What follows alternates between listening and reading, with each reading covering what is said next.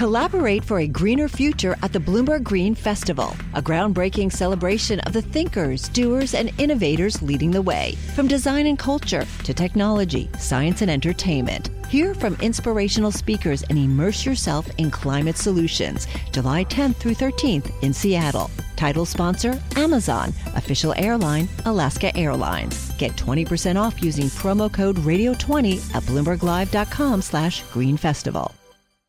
This is the business of sports. Should Major League Baseball shorten up the season? How do we present football to the audience of the future? I don't think that most players understand the power that they have. Michael Barr. The future of IndyCar racing is looking bright. Scott Soshnick. Very basic math here. More bidders means more money. Evan Novi-Williams. The team value has essentially quadrupled. And the leaders in the sports industry. Time to bring in our guest, Hal Steinbrenner. National Hockey League Commissioner Gary Bettman. Atlanta Braves President Derek Schiller. Patriots President Jonathan Kraft. Bloomberg Business of Sports from Bloomberg Radio. Hello, I'm Michael Barr. I'm Evan Novi-Williams. And I'm Scott Soshnick. Every week at this time, plus Mondays and Wednesdays, we explore the big money issues in the world of sports. Today, we hear from Mark Tatum, Deputy Commissioner of the National Basketball Association, as the Golden State Warriors take on the Toronto Raptors in their search for a third straight championship. In the beginning of the year, you want every single one of your fans believing that your team can win that year.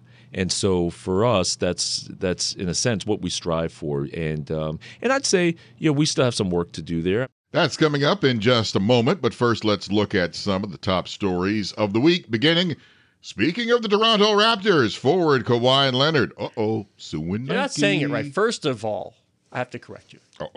If you come from We the North, the Six, if you will. It's not, you know this, Edmund, right? I know what the it's Six not is. Yes, but it's not Toronto. You don't say the second T.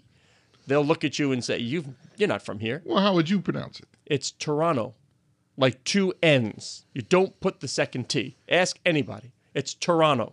Now, this is some stuff that they pull in Massachusetts It's when they New pronounce... Orleans, not New Orleans. New Orleans. It's Toronto. And you know I spend a lot of my time there and stuck in some hockey rink. It's Toronto. Anyway. Yeah. It's Kawhi. Basketball, huh? Basketball, yeah. Well, now what's the deal with this? Why is he suing Nike? Because Kawhi came up with his own logo. He literally traced his hand, looks like a claw. Right.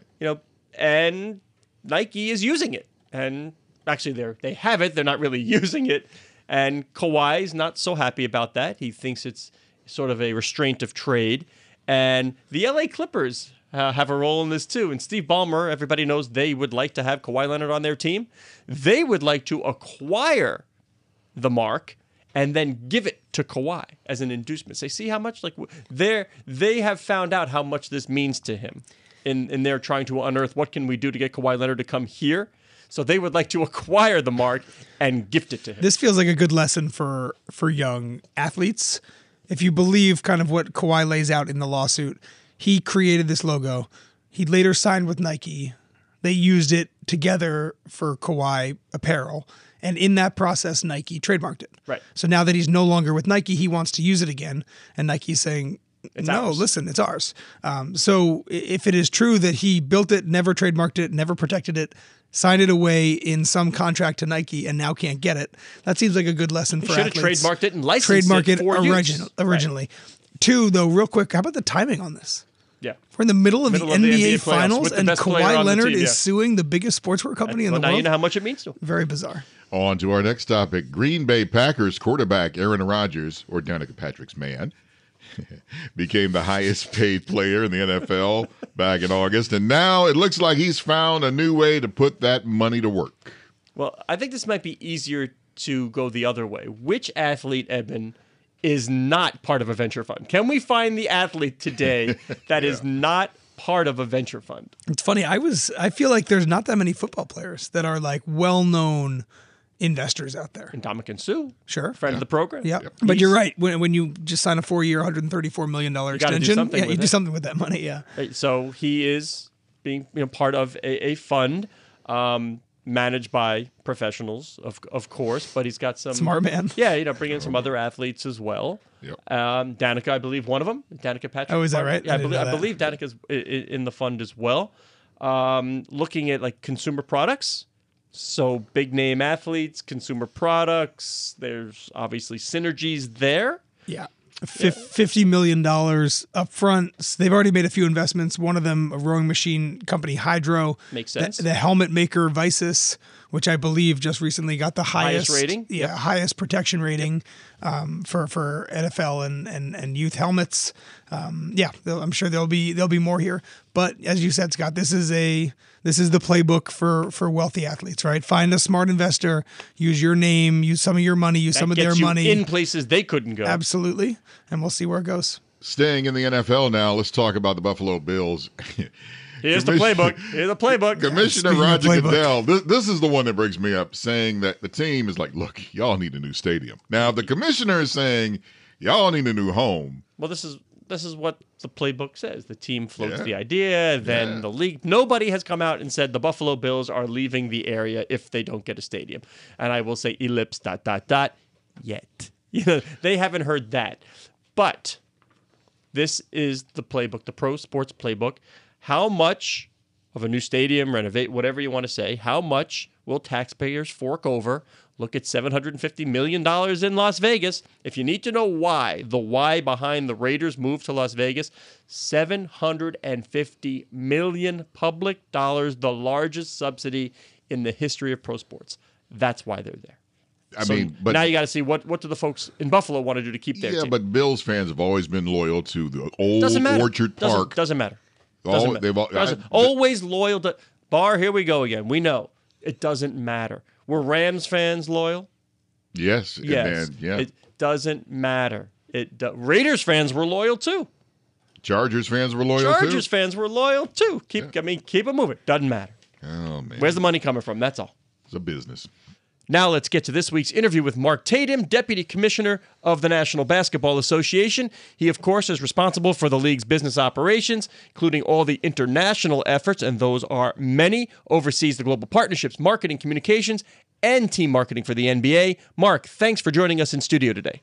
Thank you, Scott. Great to see you. It is. It's been a while. How long have we known each other now? Probably at least a dozen years or Let's so. put it in basketball terms. Who were the good teams? I'm trying the to Lakers, think. the Kobe days. I used to spend my May and June almost every year in LA. It became my home away from home. Mm-hmm. And now Golden State's sort of taken that dominant role that we can kind of guarantee they're going to be there. Mm-hmm. Parity, good or bad? I think for the NBA. Well, I think parity is great. I think that's ultimately what we strive for, right? Is in the beginning of the year, you want every single one of your fans believing that your team can win that year. And so for us, that's in a sense what we strive for. And I'd say we still have some work to do there. I mean, 6 out of the last 10 champions, NBA champions, have been different champions. And so yes, the Golden State Warriors have had an incredible run, and I think that's a run that should be celebrated for their excellence and what they're doing. It really is historical, right? Only 2 other teams, they're trying to win their 3rd NBA championship in a row. Only 2 other teams have done that in the last 50 years, and so they are on they're at least trying to accomplish something that's very rare in sports. Well, they change hearts and minds, which to me is always the hardest thing to accomplish, especially in a place like New York where there's such an affinity for the home team. But if you walk around any playground, and this is not a shot at the Knicks, I don't see Knicks jerseys. I see LeBron jerseys, and I see Steph Curry jerseys. That's it. They have really penetrated the hearts and minds. Yes, without a doubt. And I think a big part of that, too, that's really an interesting phenomenon is technology. And because our games now are so readily available to everyone around the world, quite frankly, fans have become fans of different players, of different teams. And so, even though you're in New York, I'm sure I know there's lots of fans who love the Knicks here in New York, obviously, but they also get the opportunity to follow different teams and follow different players. One of David Stern's favorite stories, and I'm sure you've heard it, when he was in Thimphu, Bhutan, at the Internet Cafe, looking at the kid, and he's watching the Kobe Bryant page. Yes. You've been all over the world with this game. Give me your story where it really resonated with you that this is basketball without borders. Oh, without a doubt. So I was recently in Vietnam in May, and I was walking around, and again, even there, you see Golden State Warriors jerseys, you see Lakers. Are they real? jerseys. Do you check to see if they're knockoffs? I didn't check, but they were wearing them. They were wearing them, and I've been. I was in the Ivory Coast just a couple of weeks ago for some FIBA meetings, and you see jerseys and you see people walking around with apparel and merchandise there too. So there isn't. I was recently I actually took a vacation to the Maldives, and I'm talking to a Greek worker there and I just said to him, I said, he didn't know who I was. I said, you ever hear of Giannis? He goes, of course. All of Greece, all of the world has heard of Giannis. And so even on this little island in Maldives, you find people who are passionate about this game, which is such an incredible thing. He says, I'm watching it on my Apple phone. What, are you kidding me? Not just heard of it, he watches. Exactly. Does it change the way you reach out to fans now that, the regionality may be a little bit softer than it was 15 years ago when, you grew up and you rooted not for a single player, but the team that was in your home market? Oh, absolutely. I mean, these finals will be broadcast in 215 different countries and territories in 50 different languages. We have so many international broadcasters who have actually flown in and who are calling the games in their native language from the arenas. Including, I think, 6 new countries this year that have never done that before. And so we continue to customize the game. This year, for the first year, this past season, we actually had games broadcast in Hindi in India, and that opened up the market as well for the Indian market of people that don't speak English, that speak Hindi. So we're always trying to present the game with that local flavor and in a way that local fans can consume it easily. I know that you want packed arenas. I get it. But the business model has changed. And I talk about scale on this program all the time. That there's a certain number of arenas, certain number of dates, certain number of seats. That's a finite number. That's it. The real money opportunity is in the flat world. Tell me how the NBA plans to capitalize on that flat world and a world where anybody can watch anything, see anything on their phone, on their tablet, you name it. Yeah, it's a great point. I mean, to your point, we still have room in arenas. We're not at 100% sold out in every single building for every single game. So there's definitely opportunity there. But the real opportunity, as you said, is to make sure that we're getting our games consumed. And the reality is a very small percentage of people and of our fans actually end up ever watching a game in an arena. Well, they don't live near arenas. That's the fact. They don't live anywhere near these arenas. Exactly. I mean, think about the 300 million people who play basketball in China. Very few of them will ever get to an NBA arena. So we have to continue to be creative in how we're presenting the game to them and how we're making it available to them.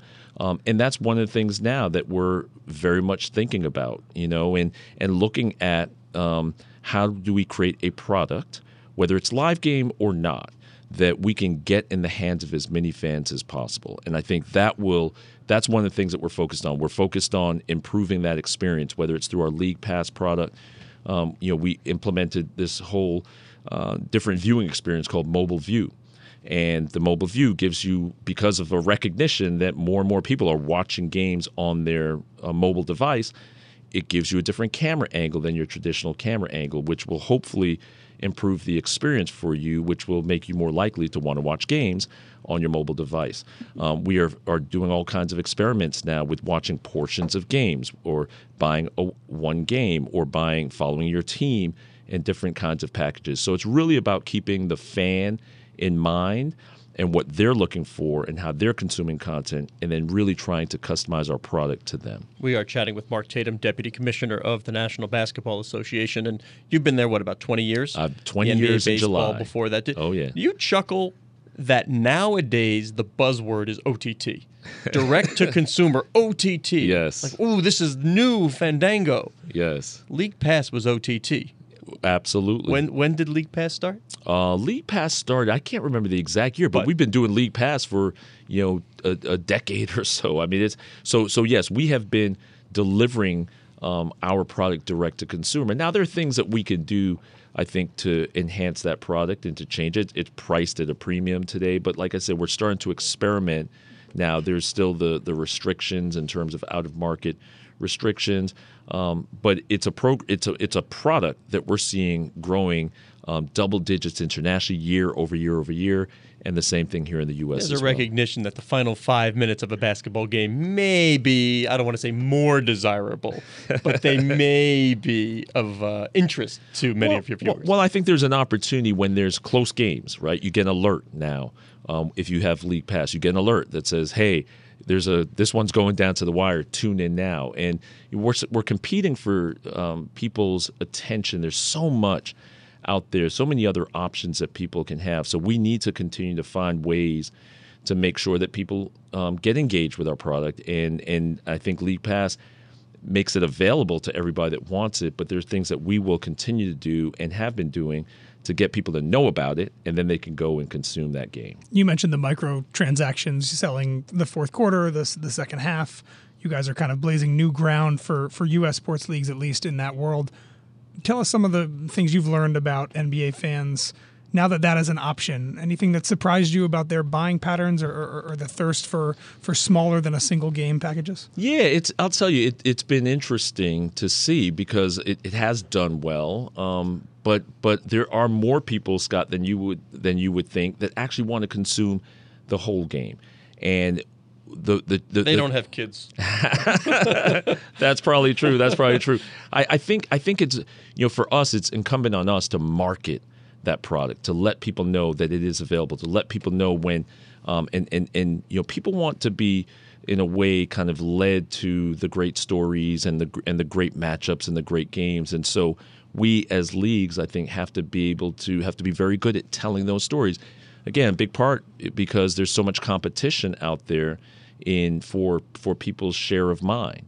And we need to continue to be able to be innovative in how we present that product and how we tell those stories. Success is more than the final destination. It's a path you take one step at a time. It's discipline, it's teamwork, and it's the drive and passion inside of us that comes before all recognition. It's what Stifel's been doing for over 130 years. Quietly, yet strategically, Stifel's become one of the fastest growing wealth management and investment banking firms in the country. Our financial advisors go beyond traditional wealth management to provide clients with direct access to one of the industry's largest equity research franchises and a leading middle market investment bank. Because success is the drive it takes to keep climbing, the passion to keep investing, the best of each of us made better by the best in all of us. And that is where success meets success. Start your journey at Stifel.com. That's Stifel.com.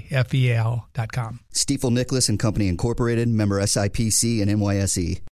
Collaborate for a greener future at the Bloomberg Green Festival, a groundbreaking celebration of the thinkers, doers, and innovators leading the way. From design and culture to technology, science, and entertainment. Hear from inspirational speakers and immerse yourself in climate solutions. July 10th through 13th in Seattle. Title sponsor, Amazon. Official airline, Alaska Airlines. Get 20% off using promo code radio20 at BloombergLive.com/Green Festival. And how do the kind of the linear TV partners that you have, how do they kind of react to the micro segmentation? I mean, I'm thinking that, 5 years ago, if Dame Lillard was going off in the fourth quarter and I wanted to watch it, I kind of had to get to a TV if I wasn't, a League Pass season-long member. Mm-hmm. Right now, I can get the end of that game for a couple bucks. Mm-hmm. Right? It kind of obviously changes the options, but it also might change the motivation for getting to a TV. How do Turner and ESPN kind of react to the increased dicing up of those games? Sure. So it's interesting. Turner is our partner, obviously, on NBA Digital, so they actually have a vested interest in. And for them, it's almost neutral, right? Because they're a partner in NBA Digital, which produces League Pass, and so they in that respect, they want the same thing that we want, which is to get the most number of fans engaging with the product, whether that's on the digital platform or on their platform. I will say that they have come around to understanding that those kinds of promotional opportunities and getting those fans engaged in watching our product will lead them more likely to follow the NBA and to watch games on TV. Now, there's a whole class of fans out there who are either cutting their cord or who are who have never subscribed to a cable network or satellite provider. And so there's a recognition by our partners that there has to be some way to continue to engage those folks. And we obviously have partnerships, digital partnerships with the AT&T, now the Warner Media, and as well as the Disney Corporation, to make sure that the games that they have, they're also delivering to consumers digitally as well. You're also changing the broadcast itself to those people. You're experimenting with different hosts.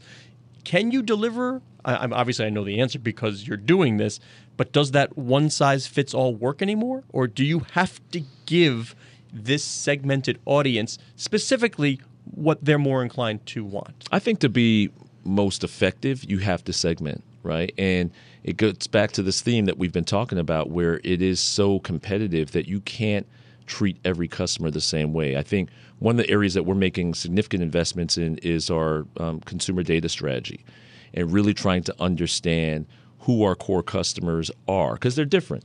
And there are customers who have engaged with the NBA because their kids are fans of the NBA, and that's what got them involved. There are some who grew up playing the game and always loving the game. And so they want different things from us, and it's incumbent upon us. And I think the future of how we market our sport is to really be one-to-one, customized, delivering content on the platform, the kinds of content, whether it's on a player, on a team, that specific fan wants. We're not there yet, but I think that's ultimately where we and everyone else is going to have to get. We're chatting with Mark Tatum, the Deputy Commissioner of the NBA. Could you just give me a little bit more on that? Who's helping you do that? What are you unearthing? And the long play, do you see that all the information you're getting creating a better value play to advertisers who look to associate with the league? There's no doubt. We're getting all kinds of information from our fans. And we know, for example, if a fan is more likely to, an NBA fan, how they're perceiving a different partner. So, if a fan is in the market for buying a vehicle in the next 12 months, we can capture that information, share it with Kia, and say, hey, here's your opportunity. This person is a Chicago Bulls fan. They're located in Chicago, and they're interested in the market for buying a new car in the next 12 months. Why don't you serve them up some Chicago Bulls themed advertising around Kia and a special offer? So we can do that kind of stuff. Have you seen any ROI? Have you heard back from advertisers saying, hey, thanks, that worked? Absolutely. Our partners are, one of the reasons that our partners are so why they partner with us, quite frankly, is because we can deliver this audience of engaged fans. And we're starting now to collect more and more information on those fans and their likes and their habits.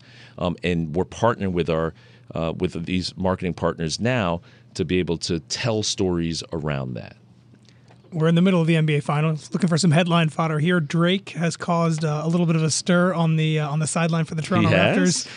A representative of the team, he's interacted with players, coaches, etc. Is there an official NBA position on Drake right now? Has he gone too far? Is it fine where he is right now? Look, Drake is a super fan. The commissioner said this the other day. It's wonderful to have fans as passionate as him, and the fact that he is a global, worldwide celebrity, that's a good thing. I think he understands that there are certain lines that can't be crossed, including contacting and interacting with whether it be a coach or players on the sideline. But he gets that, and he completely understands that. And that, I think even in the last couple of games, there have been no issues with Drake. So it's wonderful to see his passion for his team, his Toronto Raptors. One other thing I've noticed in Toronto, there's obviously so many questions about Kawhi Leonard and what his future is like. And there have been a number of Toronto businesses that have dangled potentially, things that are tangible value inducements to Kawhi. A free penthouse is more than tangible. A penthouse, unlimited food at specific restaurants, etc. Certainly done kind of tongue-in-cheek, trying to show him that, the city loves him. Is that okay under the CBA? Is that kind of some kind of circumvention of salary cap rules? By the way, we were talking about this. I said as long as the team's not involved. My guess was as long as the team's not involved, I'm guessing the NBA is okay. If some developer wants to give Kawhi Leonard a penthouse, is that true? Can City... right? Our circumvention rules go to teams, right? Okay. Teams can't engage in certain activities that will circumvent the salary cap. There are a set of rules that are collectively bargained that dictate and determine how our players can how our teams can compensate our players. And so, as long as the team is not involved in those different activities, I mean, there's nothing stopping developers in any city offering any player those kinds of inducements as long as they're not tied to our teams. But what I will say is, in those kinds of things, I have no idea where Kawhi's head is on where he wants to play next year. But for him to understand how much that city loves him and has embraced him, you can only, I think, feel good about that. Now, I would imagine that Kawhi would be embraced in many, many, many cities, but I'm not sure, quite frankly, how much that stuff actually plays into these guys' decisions, their ultimate decisions. I can't imagine it does, right, but I can envision a scale at which this happens that in the future it might. Sure. Yeah. Sure. We're chatting with Mark Tatum, Deputy Commissioner of the NBA. And Mark, sports betting, everybody's talking about it. Certainly a revenue stream of the future. We'll see where it goes. But from what I'm hearing from all the sports leagues is that the data, fast, accurate data now, is of utmost importance and value. How does the NBA capitalize on the data that it has? Well, I think we've already started because we have official partnerships. So we have right now 5 partners that get our official data. There are 3 operator partnerships, and then we have 2 data partnerships. And the integrity of the data is so critical, right? I mean, when you think about the entirety of the sports betting world, it's predicated on accurate real-time data. Fast data, absolutely. Algorithms are spinning to give new odds. Will he make this free throw? Will he whatever? Exactly, and that's what makes our data so valuable because, and it's important too that those operators are out there using accurate data. There is some subjectivity, for example, on potential plays that have to have a determinative outcome, and only the league can make that decision. So if you're a consumer and you're looking to make a bet, you want to know that the data that's being used there is the official league data and that it's real and that it's accurate. That's so important and that's so critical. And I think that's why we're making the point that if you're a partner of ours, you will get access to that data. It will make your products better. I think that the increase in in-play betting, right? We're seeing in developed betting markets that in-play is really where the value is. And I think the only way you can do that is if you're getting fast, accurate, real-time data. Now, having spent many, many a year in NBA locker rooms, the easiest data point I would think to measure would be a player's height. Now, I have stood next to many a 7-footer, or so they claim to be.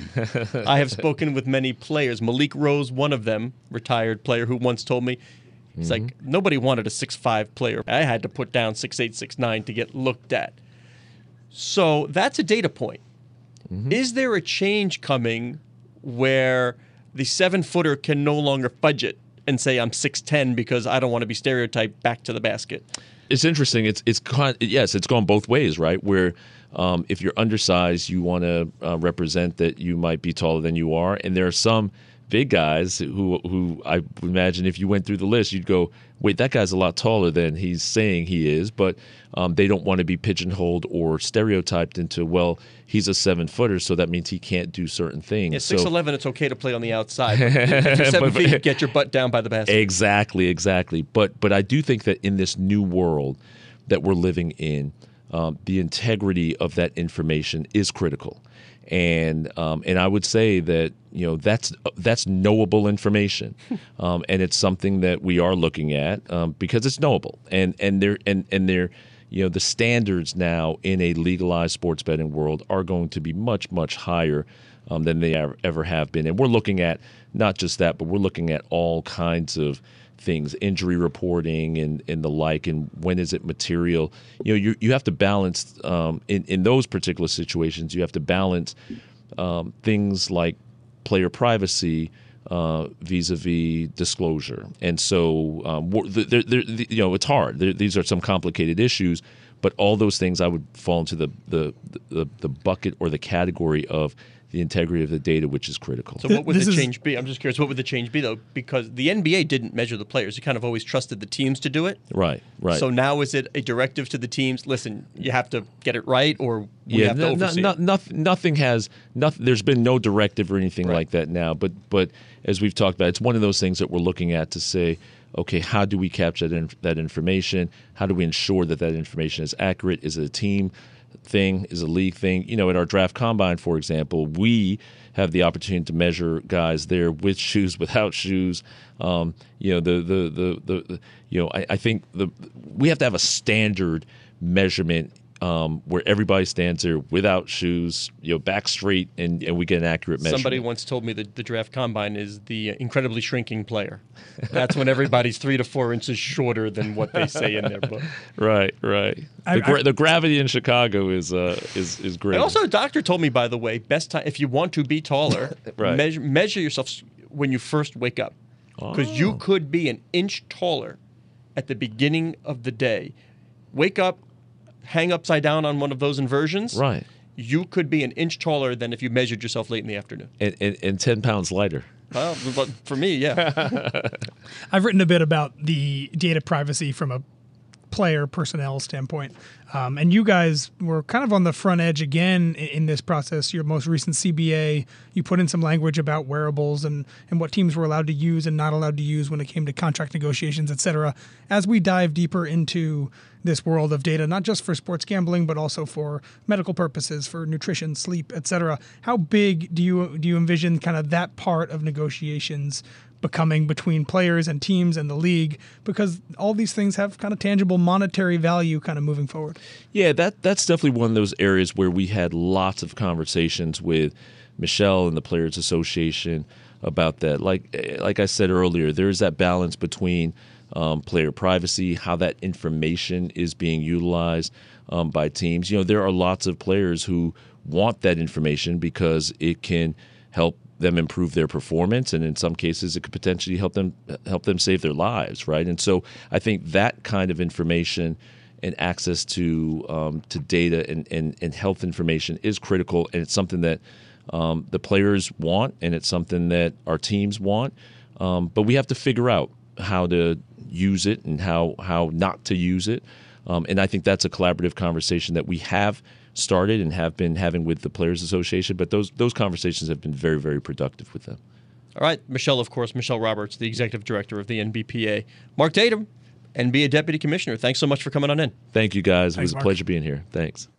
Got to tell you, you know what I take away from this interview? Eben, I love it. I love this. The height of the players. All these years. And I've known, because I've spent enough time in these locker rooms, a guy lists himself at 7 feet. I'm like, I'm up to his nose. I'm like, wait a minute, something's not right. Or a guy lists himself at 6'10", and I'm like, whoa, you're standing next to a 7-footer. You got 3 inches on him. They're cracking down, but it's so interesting that it was a fun joke, wink, nod. Nobody really cared. Nobody got hurt. But in a world of sports betting where you're saying our data is accurate and valuable and you should pay for it and you got to have it, if it's so easily measurable, heights and weights, you got to get it right. Yeah, and that kind of leads into my takeaway, which is that, as leagues and teams and players dive deeper and deeper into data, we're going to continue to have a bigger and bigger conversation about who owns what and what can be used for what.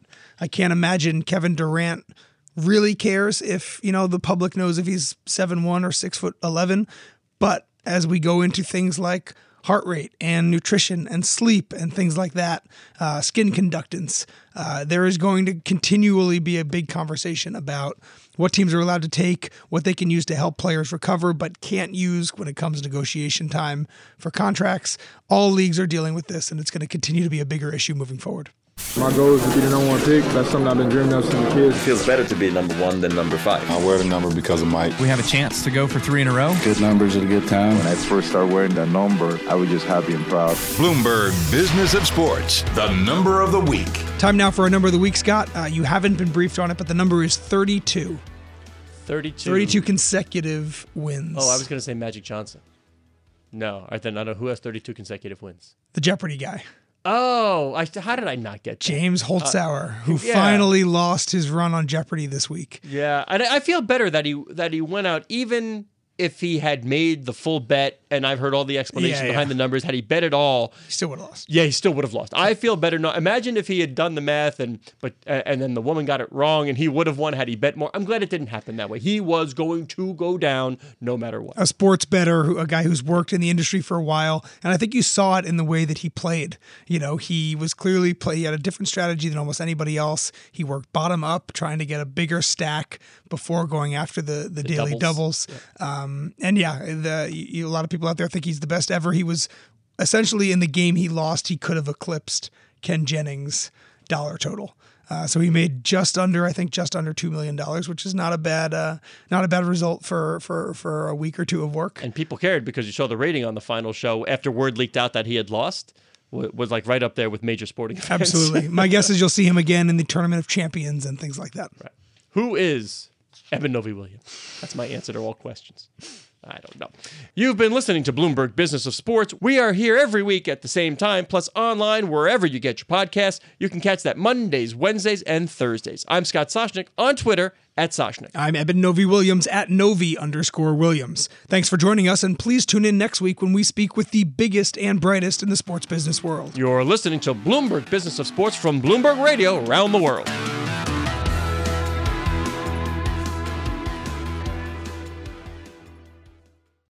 Collaborate for a greener future at the Bloomberg Green Festival, a groundbreaking celebration of the thinkers, doers, and innovators leading the way. From design and culture to technology, science, and entertainment. Hear from inspirational speakers and immerse yourself in climate solutions. July 10th through 13th in Seattle. Title sponsor, Amazon. Official airline, Alaska Airlines. Get 20% off using promo code radio20 at BloombergLive.com/Green Festival.